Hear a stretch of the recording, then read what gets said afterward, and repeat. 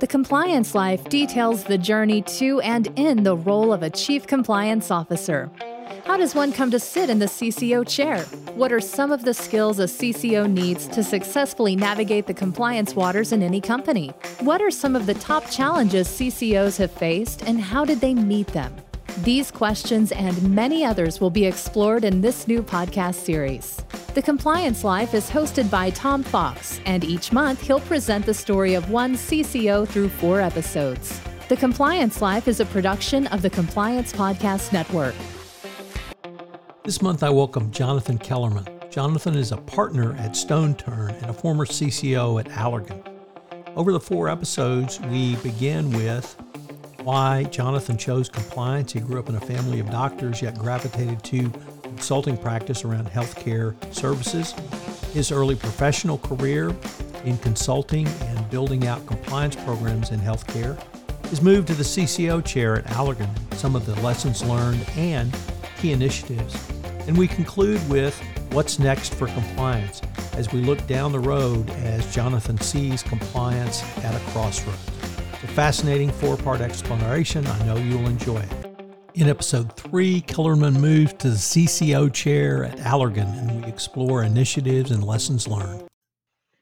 Hello, everyone. This is Tom Fox, back again with Jonathan Kellerman, partner at Stone Turn, for episode 3 in this month's series on The Compliance Life. Jonathan, first of all, welcome back.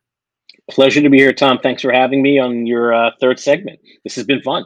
Jonathan, in our last episode, we took a look at you moving to the CCO chair and you talking about having to really develop a new muscle, moving from the consulting world into in-house to the corporate world in terms of some soft skills, and also your role as an executive vice president. In this episode, I wanted to turn to some of the innovations that you were able to put in place at Allergan. I would have to probably opine that you certainly had a boss who's fully supported you, and from the tone at the top, you were given some amount of rein to do what you thought was necessary. So I was wondering if you might start out with your thoughts on why that support from the top, literally the top, is so important.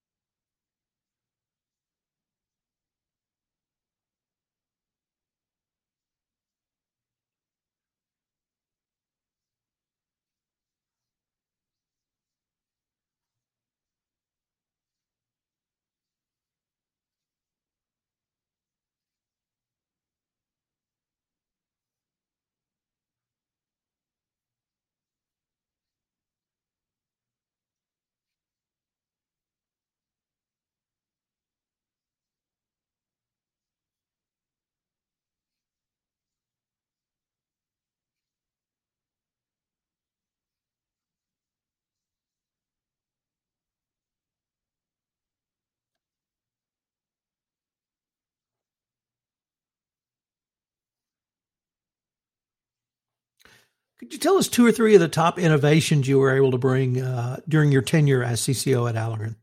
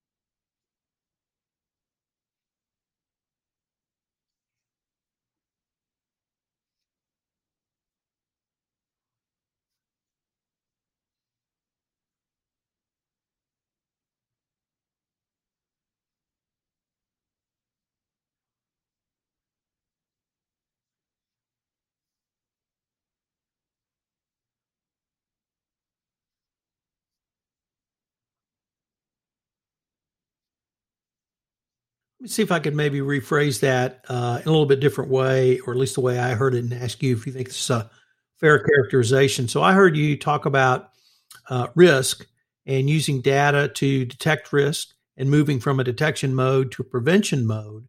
Then I also heard you talk about an overall risk management strategy, which would, number one, allow a more efficient business process leading to greater profitability, or perhaps greater ROI.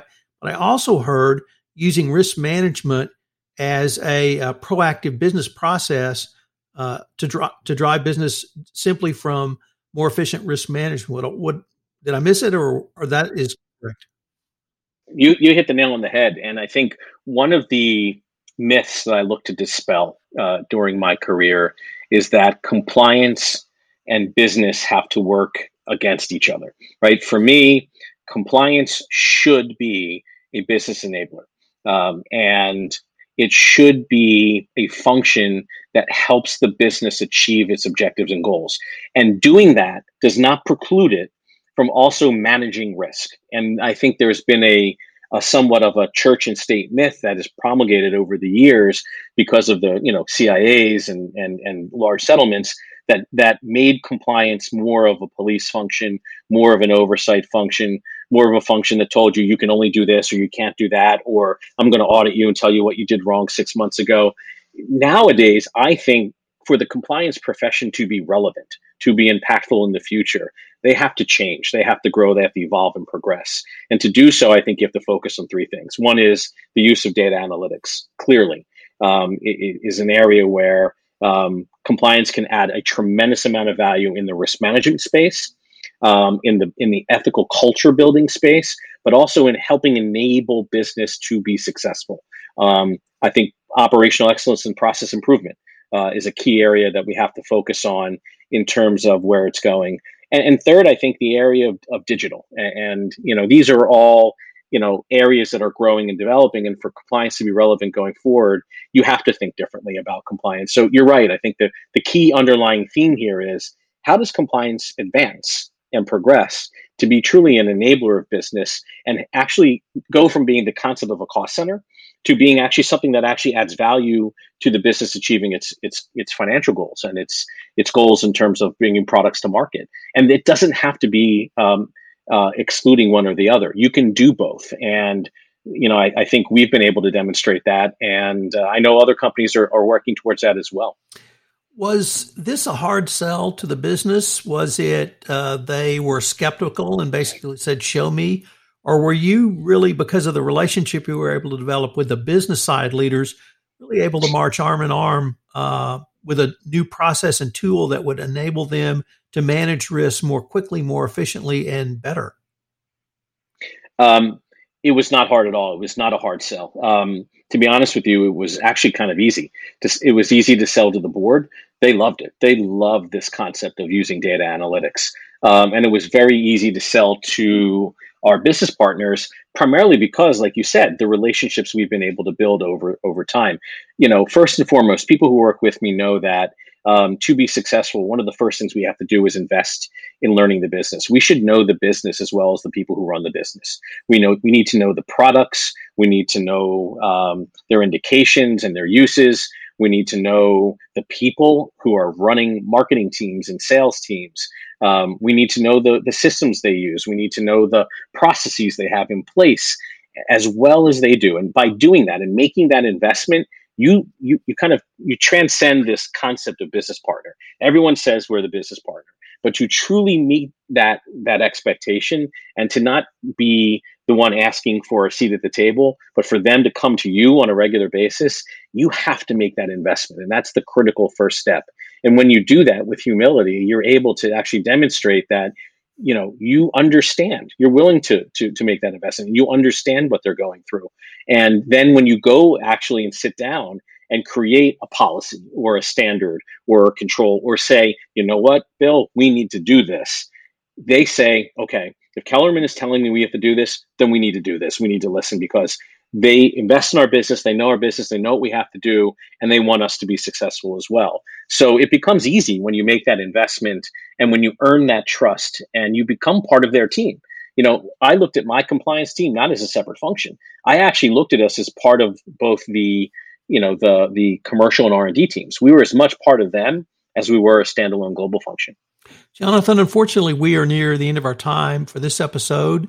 I hope our listeners will join us for our fourth and final episode, where you talk about your move to Stone Turn and where both you see yourself going and equally the compliance function and profession going over the next 5 to 10 years.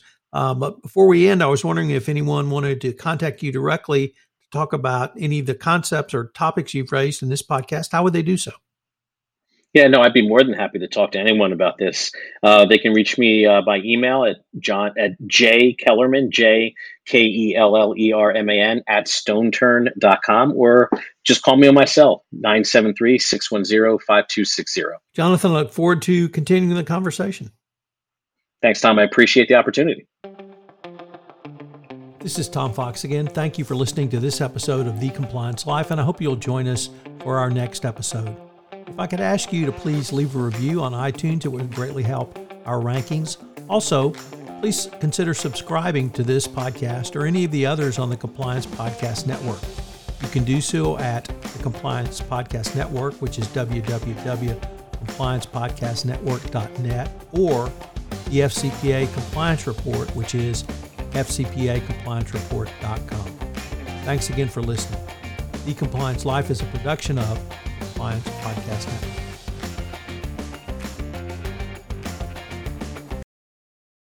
This podcast is a part of the C-Suite Radio Network. For more top business podcasts, visit c-suiteradio.com.